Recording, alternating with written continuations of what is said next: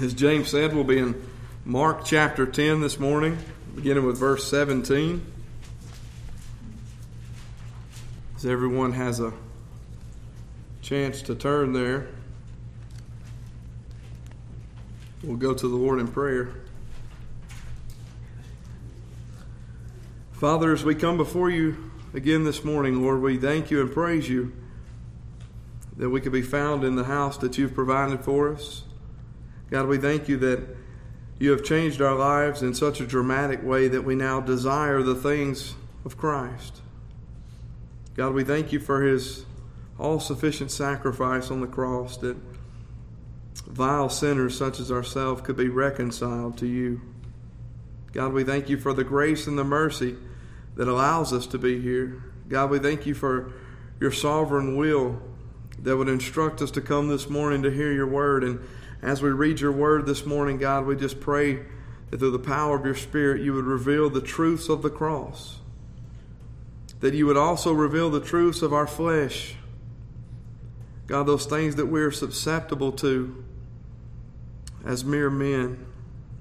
We ask that you would sanctify us through the word, Lord. Transform us, renew our minds this morning, that we may be found serving you in all that we do, in both our speech and our mind, God. May we be conformed to the image of your Son. We pray for those who are not with us this morning, God, that you would provide and shed light through the gospel this morning to them, that they may also be sanctified. We pray for safe travels for our pastor to come and those of our congregation who are off elsewhere, Lord. We just pray for your hedge of protection over them, that they may be found worshiping you with our local church again. We pray ultimately, Lord, that you would be exalted and glorified and worshiped this morning. It's in the name of your Son, Jesus, that we pray. Amen. Mark chapter 10, verse 17 is, I'm sure, familiar for many folks, but I want to begin with verse 17 and read through 30. It says, as he was setting out on a journey, a man ran up to him and knelt before him and asked him, Good teacher, what shall I do to inherit eternal life? And Jesus said to him, Why do you call me good? No one is good except God alone. You know the commandments. Do not murder. Do not commit adultery. Do not steal. Do not bear false witness. Do not defraud. Honor your father and mother. And he said to him, Teacher, I've kept all these things from my youth up. Looking at him, Jesus felt a love for him and said to him, One thing you lack. Go and sell all you possess and give to the poor, and you will have treasure in heaven. And come follow me. But at these words he was saddened, and he went away grieving, for he was one who owned much property. And Jesus, looking around, said to his disciples, How hard it will be for those who are wealthy to enter the kingdom of God. The disciples were amazed at his words, but Jesus answered again and said to them, Children, how hard it is to enter the kingdom of God. It is easier for a camel to go through the eye of a needle than for a rich man to enter the kingdom of God. They were even more astonished and said to him, Then who can be saved? Looking at them, Jesus said, With people it is impossible, but not with God, for all things are possible with God. Peter began to say to him, Behold, we have left everything and followed you.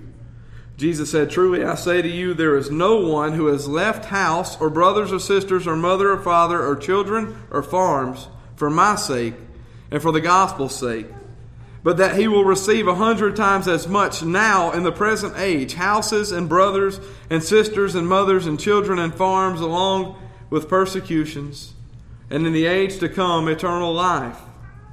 But many who are first will be last, and the last first.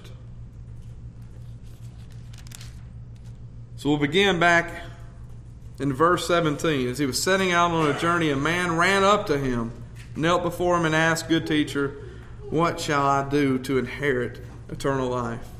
We begin by looking at the man who presents himself to Jesus. as we view the same account in both Matthew and Luke, the synoptic gospels, we see that the man is detailed as being young and being a ruler. These are the attributes that describe the man. Mark paints a picture of a young, spry man running for Christ, and as he arrives, he's asking for advice.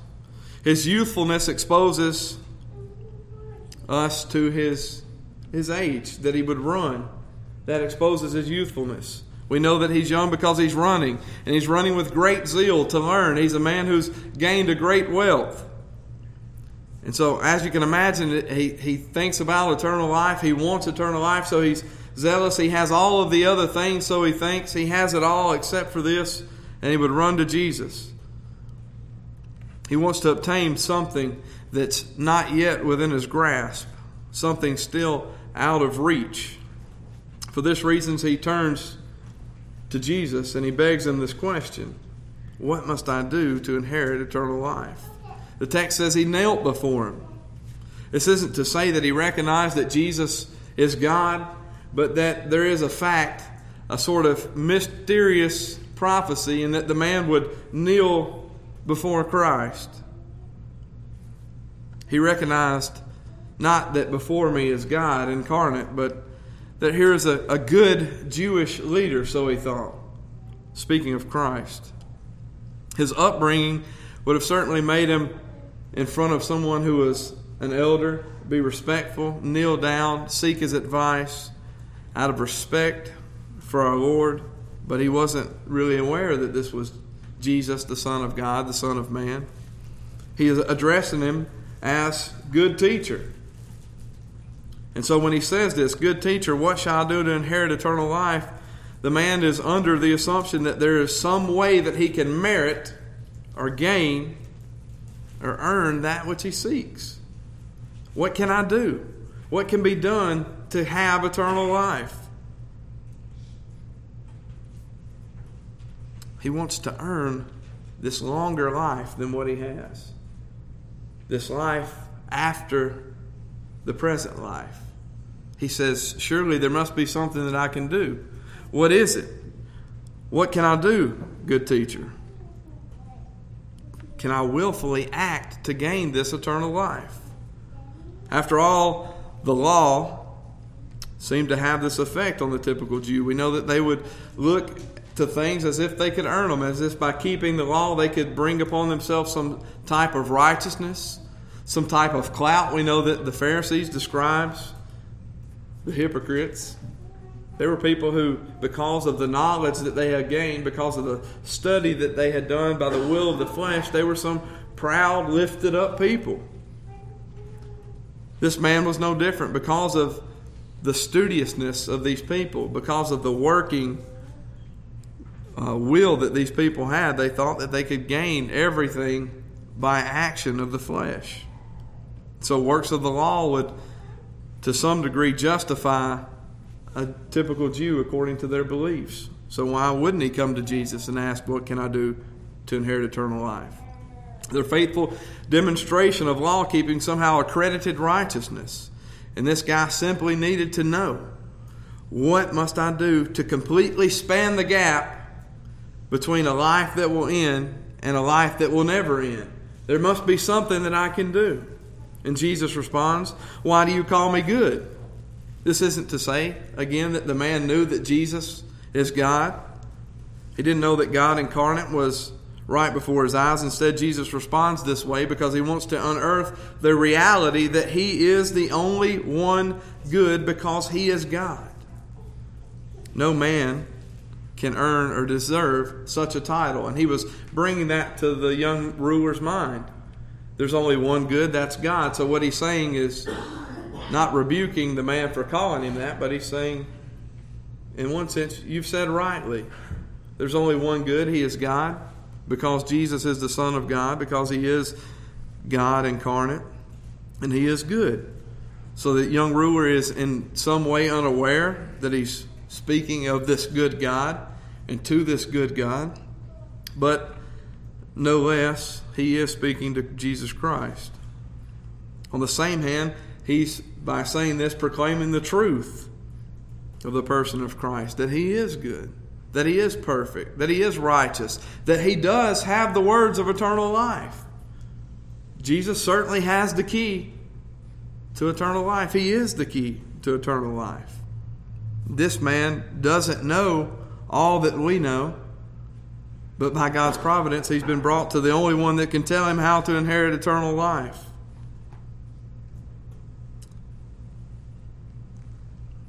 By man's unjust standard, Jesus was certainly seen as good by this Jewish man. He would come forth and say, here's one who is good. That's Jesus. He didn't know Jesus. Certainly didn't know Him intimately. But according to man's moral standard, Jewish tradition, Jewish culture, he saw Christ as one who was good. The problem is, this man wouldn't have seen Jesus as the only one who is good. And that's why Jesus responds the way that He does. And this term is so flagrantly used for other people besides God in this sense. It's just another Jewish teacher to this man, just another young man, and he would call Christ good. It really meant that he had no discernment of what was good. He didn't know this was God. He didn't know only God was good because he thought that men were good. He simply thought that Jesus was another man. So there's no discernment. But nonetheless, he's correct with his address to Christ, even though it's unbeknownst to him. And Christ says, no one is good except God alone, a direct blow to those who deny Christ as deity. For instance, when we think of the Jehovah's Witnesses, this is a direct blow to them, for He did not rebuke the man as the man calls him good. I just pointed that out. He didn't rebuke the man and say, you're wrong, I'm not good. But if the man did indeed call Jesus good and Jesus didn't rebuke him as a good teacher, as a rabbi, then he was accepting the claim that the man was making, that he is good. So by the very nature of this verse, being called good and not rebuking the man, by accepting the title of good teacher, Jesus is admitting His deity. Jesus is admitting that He is God incarnate. If Jesus were not God, then He could not accept this term. He must rebuke the man. But that's not what we see here. Equality with God was not something that Jesus sought to be grasping for. We're told that in Philippians chapter 2. And so Jesus continues His response. He says, you know those commandments? And He names them. You got to keep them. That's how you inherit eternal life. What does the man do? Not understanding who Christ is, he says, teacher, I've kept them since my youth. So we have to deal with this answer. Did the man really keep these things since his youth? From the Jewish perspective, he may have been blameless. He may have been blameless before his people, before his peers. But we know that it isn't what goes in a man that defiles a man, but what comes out. And not always what comes out is in public. Just because he looks like a follower, looks like a believer, a man of God, doesn't make him a man of God.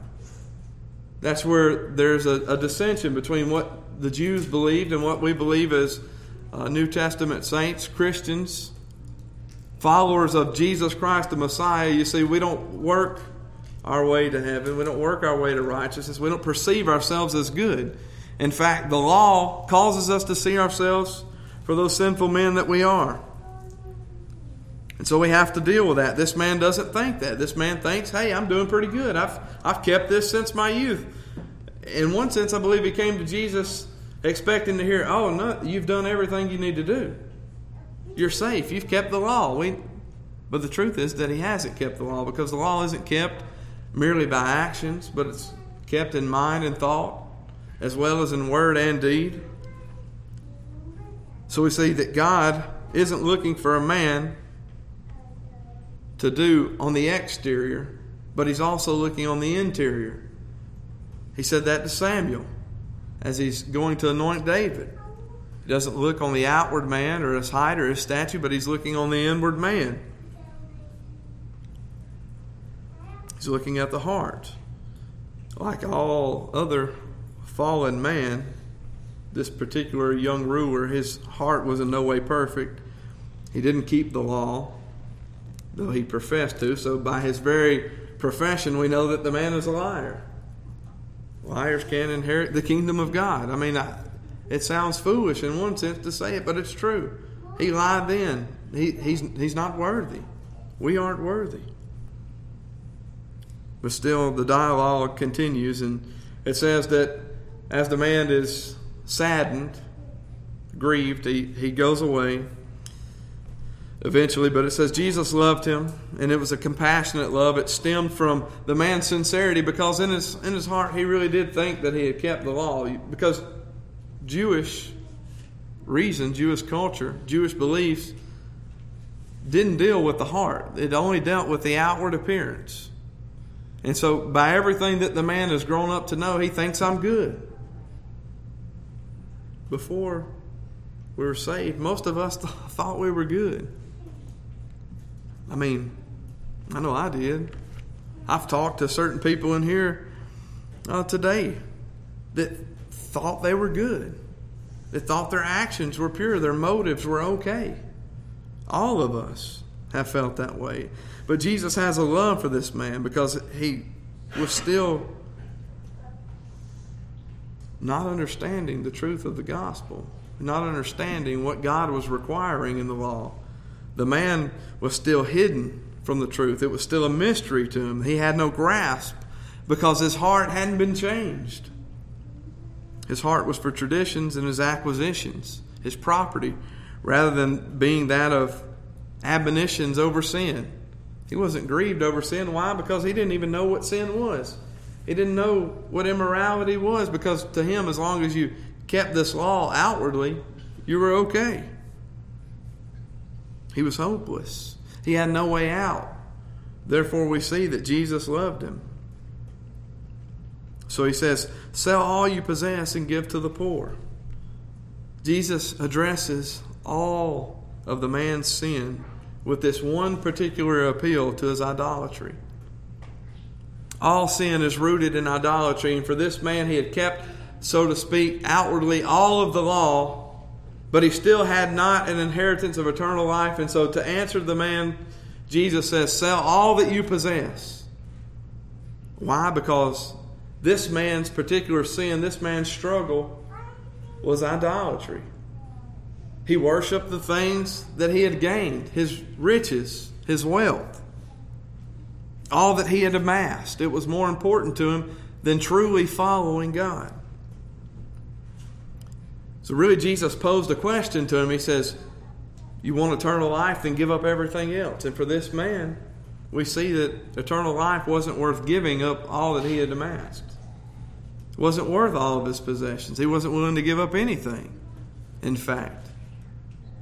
We don't know what happened after this, but we're left to conclude, to infer that this man left saddened because he didn't want eternal life bad enough to give up all that he had. He wasn't concerned about spiritual needs, but rather he just wanted a long-lasting life. All he had to do was give it all up. Jesus then tells the disciples, it's hard to inherit the kingdom of God.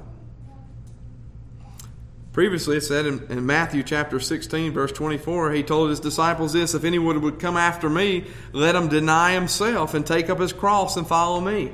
The fact is, this man couldn't deny himself. It doesn't lie within the power of the flesh or the will of man to deny self, but it lies within the power of the Holy Spirit to move a man, to change a man, conform him to the image of Christ in order to deny himself. This man was yet to the point of denying self. He wasn't there. And we're not led to believe that he ever comes there. Matthew chapter 10, verse 37 and 39. He who loves father or mother more than me is not worthy of me. And he who loves son or daughter more than me is not worthy of me. And he who does not take up his cross and follow me after me is not worthy of me. He who finds his life will lose it, and he who loses his life for my sake will find it. Every point that Christ makes, the man despises there. He's not going to deny anything. He's not going to give up anything. Certainly not his life. I mean, he's not even going to give up his possessions. He was sad. Why? Because he had so much. so much of these earthly things that the flesh desires. Eternal life for him didn't seem worth giving up all that he had worked for. Eternal life wasn't supreme. Therefore, by this we conclude that Jesus also wasn't supreme. He wasn't looking for the Messiah. He had heard, but he wasn't looking for the Messiah, because his importance, the things that he loved so much, the things that he treasured, were earthly things. He didn't know Christ. And it's so that he couldn't trust in him, because he didn't know Christ. He simply can't trust in one whom you don't know. He couldn't joyfully follow Christ because he couldn't joyfully let go of all that he had. The sad part is that all that he had really came from God. It was a grace of God to allow him to have these treasures.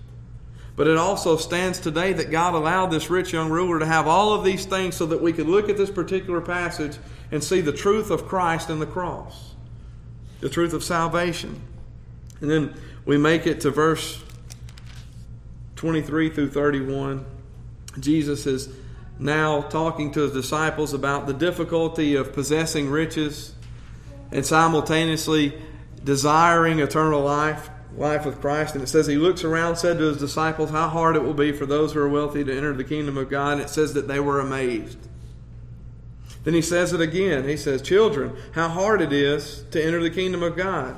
And he makes this crazy accusation. It's easier for a camel to go through the eye of the needle than for a rich man to enter the kingdom of God. And they were even more astonished. Why? Because Jewish culture fixed upon the fact that riches were a blessing from God. And I'm not saying that they aren't.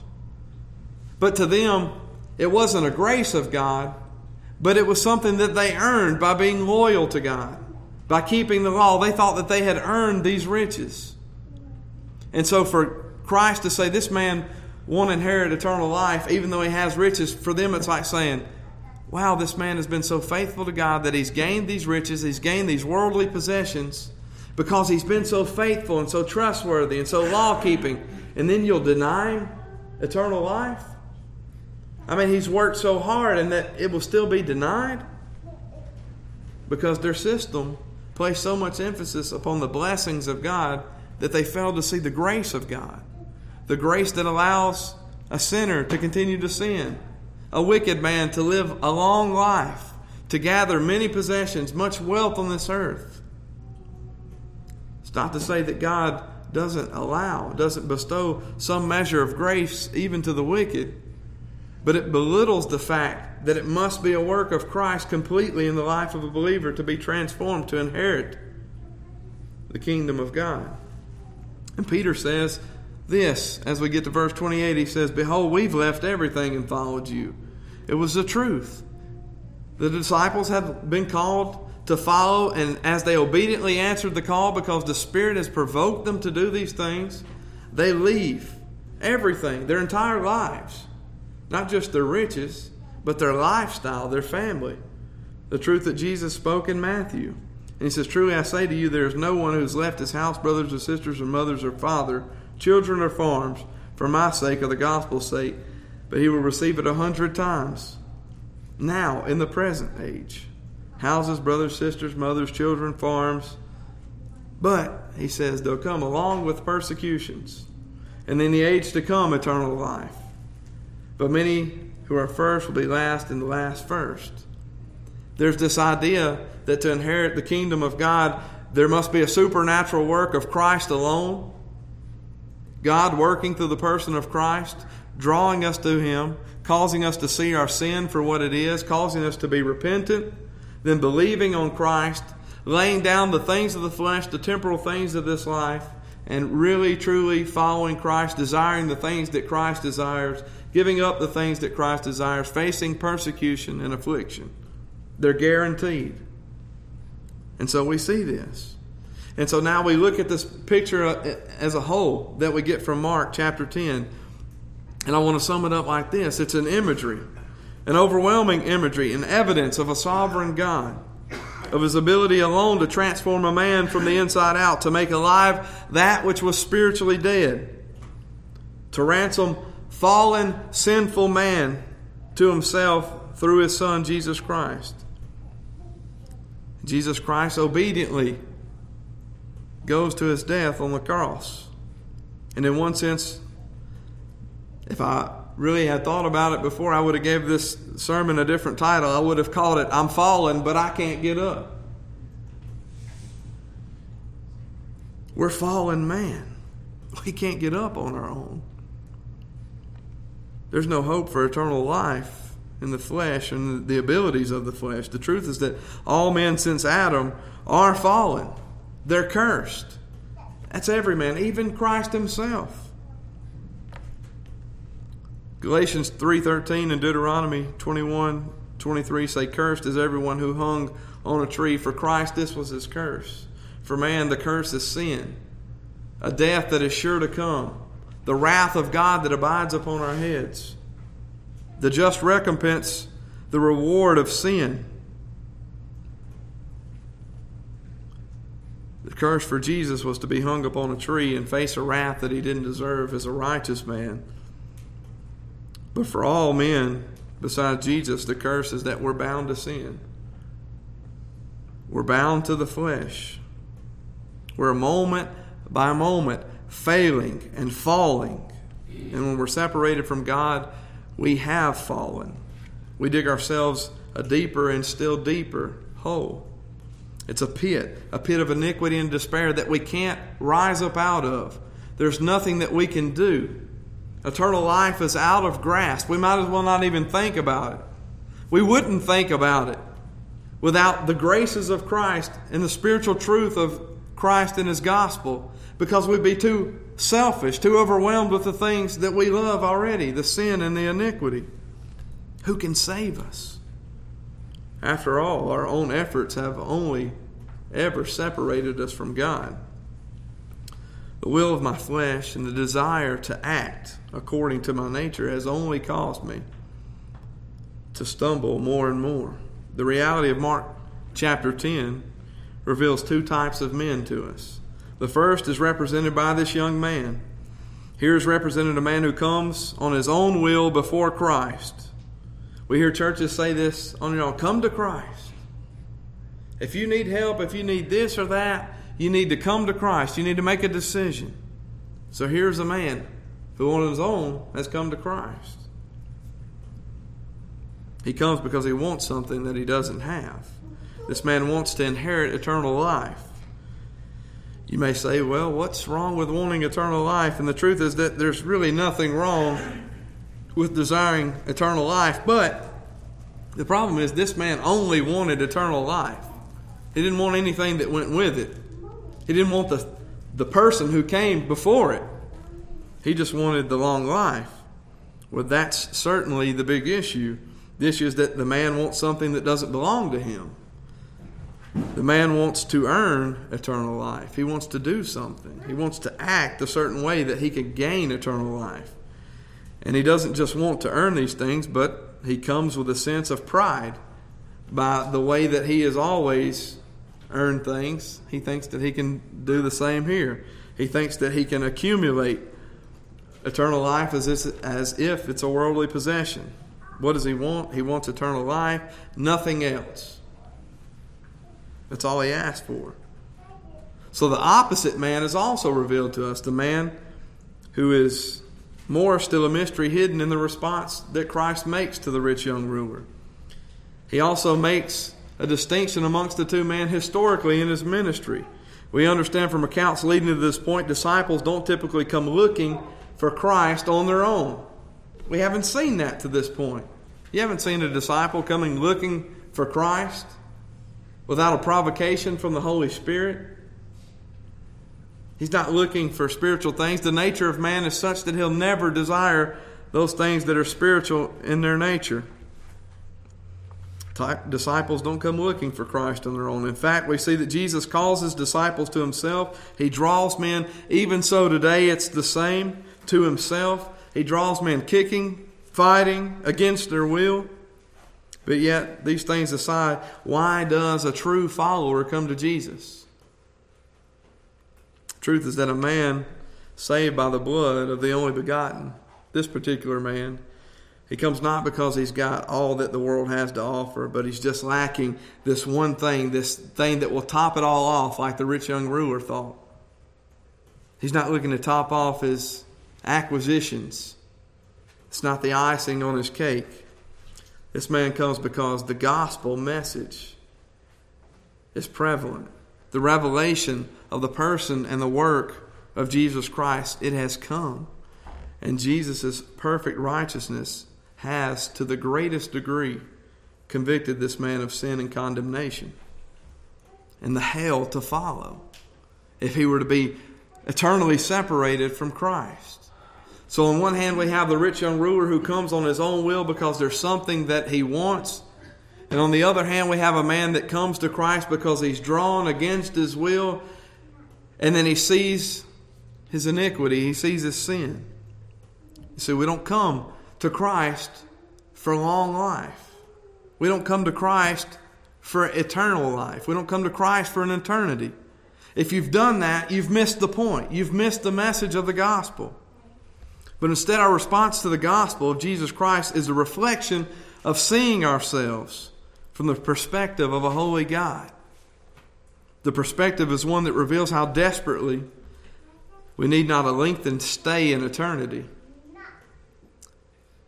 but to come to a miraculous deliverance from sin right now. We don't come to Christ because we want eternal life later. We come to Christ because we need to be saved from our sin right now. We need to stop sinning against God because every moment that we do, we're just heaping up condemnation, and there's a hellfire that's sure to burn, that we're headed straight for without Him.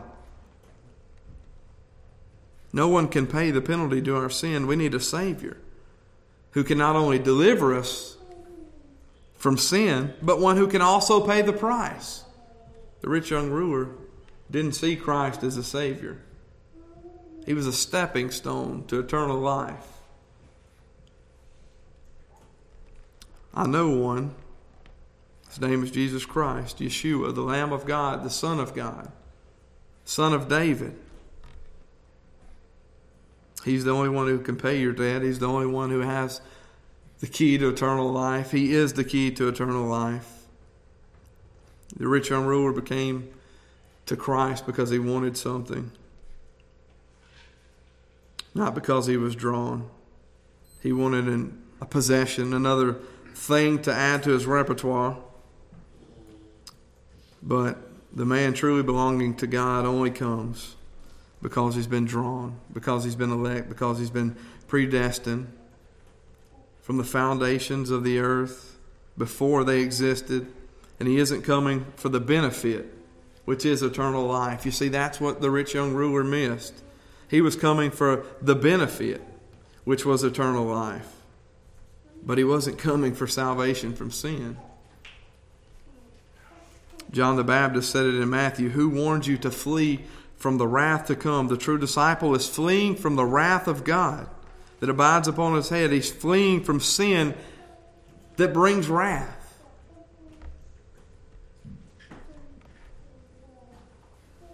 He isn't calling and trusting upon Christ because he believes he can be saved, but he's calling upon Christ because he thinks he has some secret to eternal life. This isn't true for a man who's truly regenerate. The young man didn't want righteousness for the sake of righteousness. He didn't want purity for the sake of purity.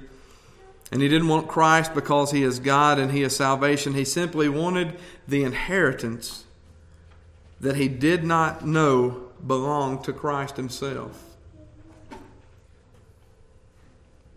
It's only his to give. Can't earn it. There's no secret to it. The man wanted the loaves, but not the lamb. He wanted the miracles, but not the Messiah. And he wanted the life, but not the Lord. And so, as we see that, we need to ask ourselves, why do we come to Christ? Are we looking for eternal life, which is a benefit of knowing Christ? Are we coming to Christ for the benefits? Or are we coming to Christ because he is the true, perfect, spotless Lamb without blemish, sufficient sacrifice, healer, comforter, God incarnate? Or are we coming to Christ because there's something that the flesh likes, something that appeals to the flesh about living a long life. And in one sense, I don't believe the man looked at eternal life as if it were something spiritual where he could worship God. Certainly he didn't. He looked at eternal life as a place where he could continue to prosper. He enjoyed doing the things that he did. What do you come to Christ for? Do you come to Christ for eternal life? Or do you come to Christ because He is God and because you're submissive to His will? Because you need to be spared from sin and iniquity. This is what the church must ask themselves. Let's go to the Lord in prayer.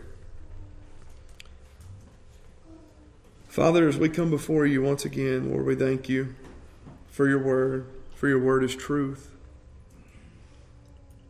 God, for those who might hear this message and be calling themselves those who are seeking you, seeking your Son, yet they be coming for some other reason than to glorify and to worship and to leave behind sin. God, we pray for those. We pray that the truth of your gospel would sound loud this morning. That you would speak to the hearts and minds of unregenerate men and women. That they would understand, God, we can't come. We're fallen. We don't desire spiritual things.